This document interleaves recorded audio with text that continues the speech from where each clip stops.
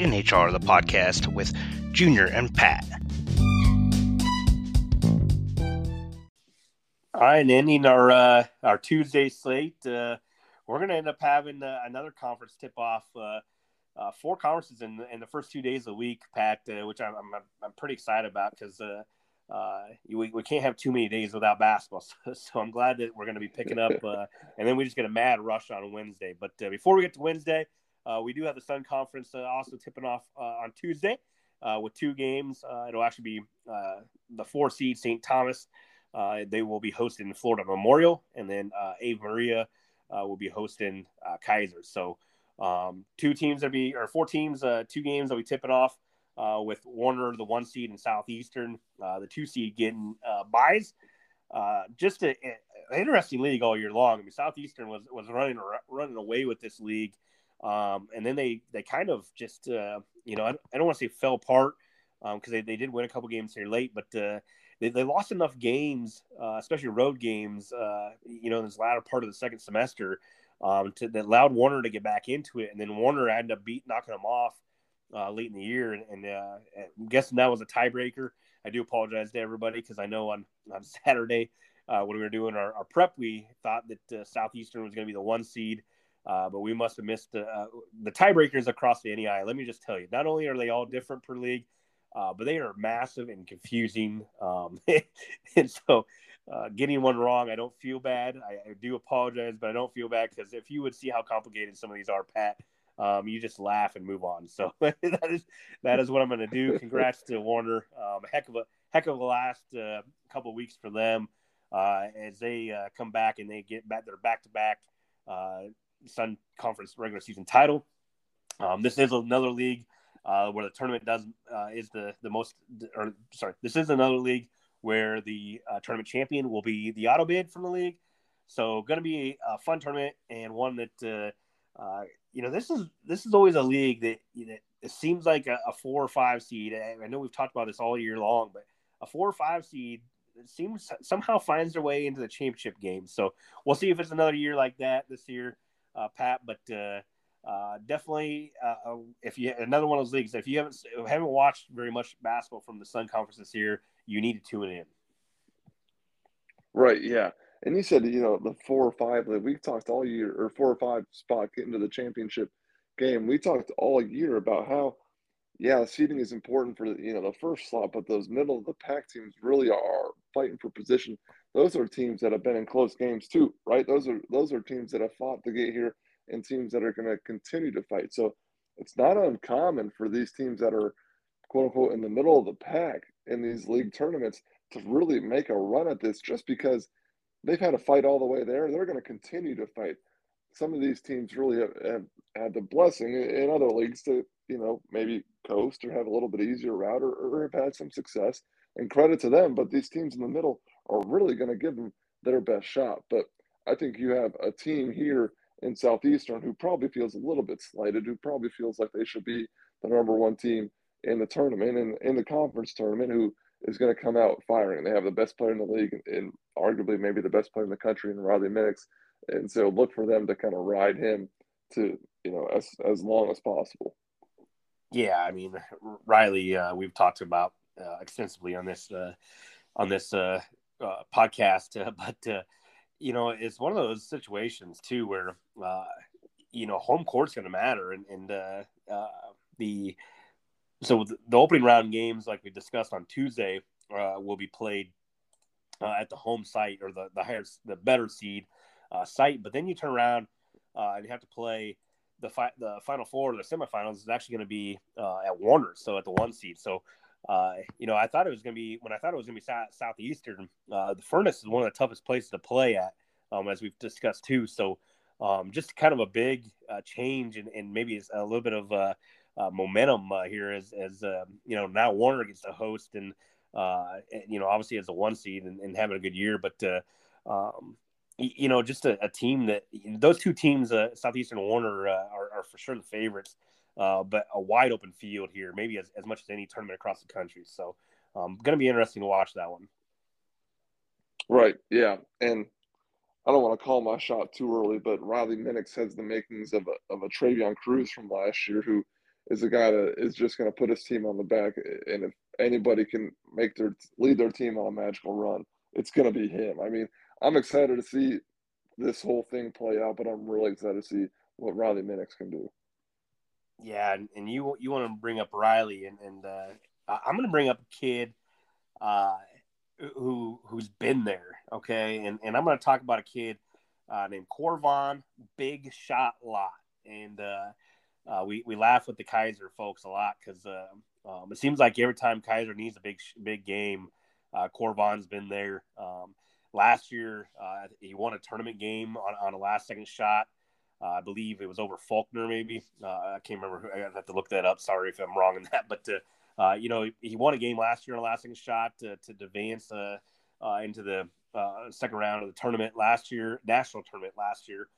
So, a guy that, this Kaiser team, maybe, coming off a national tournament appearance last year and getting that very last spot in the Sun Conference tournament.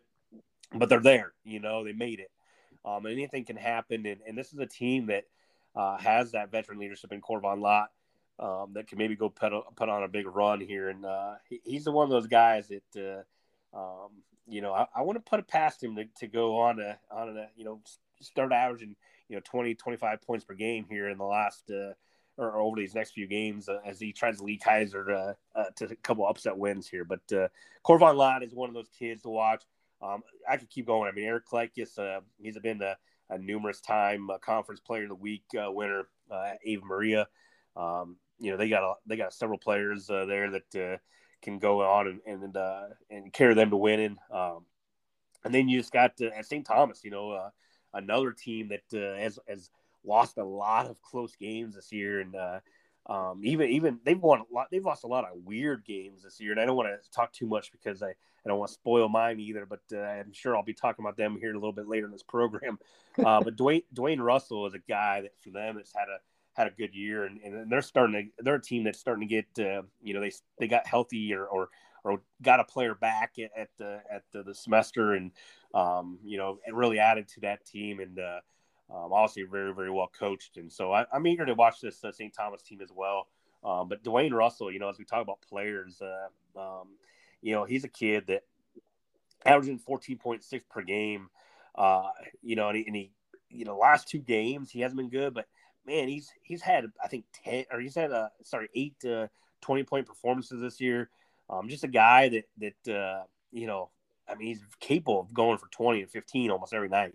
Whether he's going to do that or not is a different thing. But St. Thomas has got a couple players there that, like I said, I won't ruin it too much. But, if they can just figure out these last 5 minutes of games, they're going to be a team to watch. And Dwayne Russell is certainly a guy that they can lean on late in games to carry them to victory.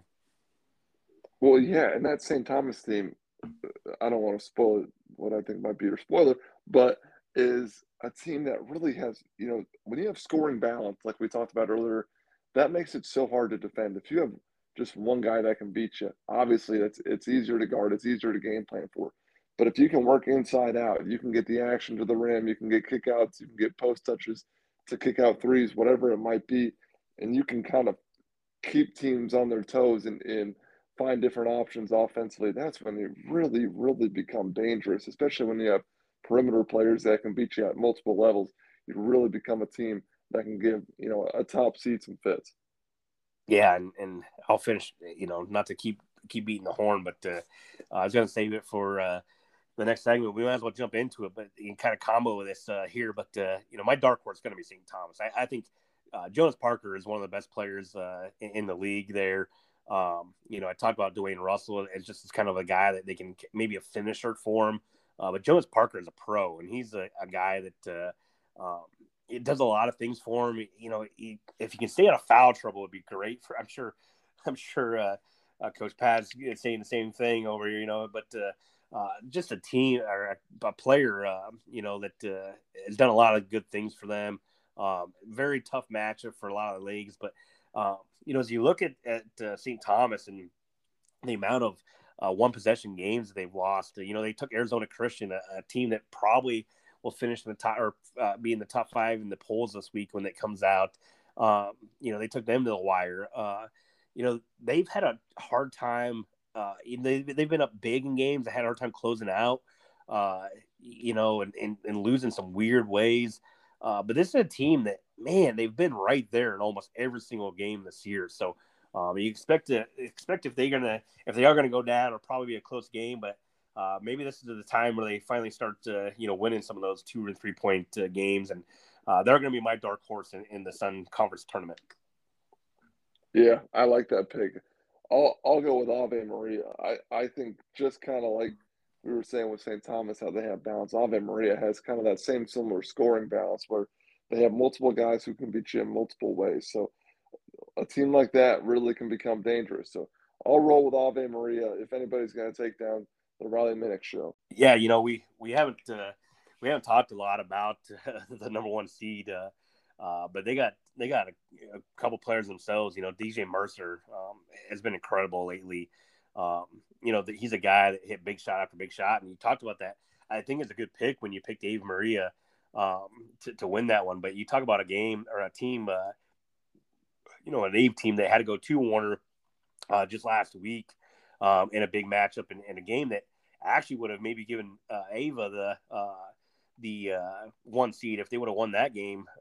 But they end up going to Warner late in the year, and they end up losing that one.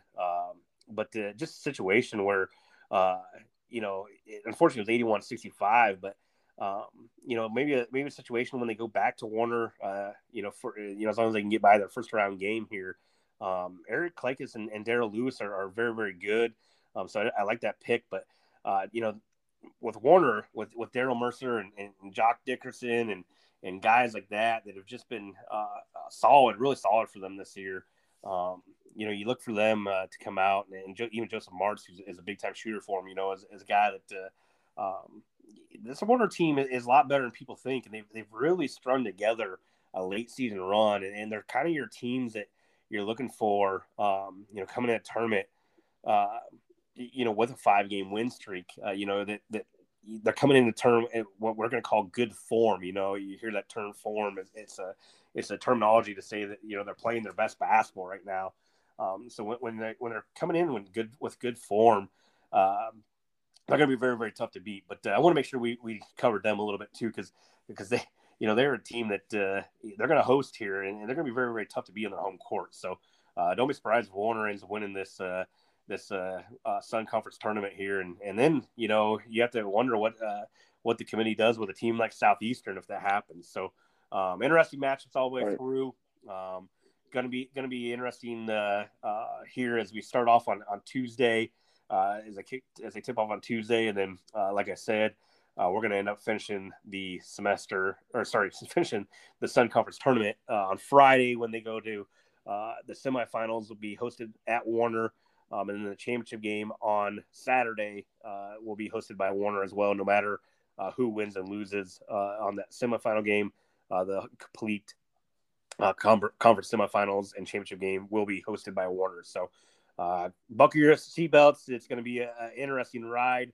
And like I said, if you haven't watched the Sun Conference all year long, especially if you're a team that you think is going to go and make the national tournament and you could see them in your pod, this is a league that you may want to start following in the tournament, because they can sneak up on some people. They got some talent, and we saw Southeastern knock off some good teams over the course of the year, and obviously Warner took them down as the number 1 seed overall. So just a team or just a league that you want to start paying attention to.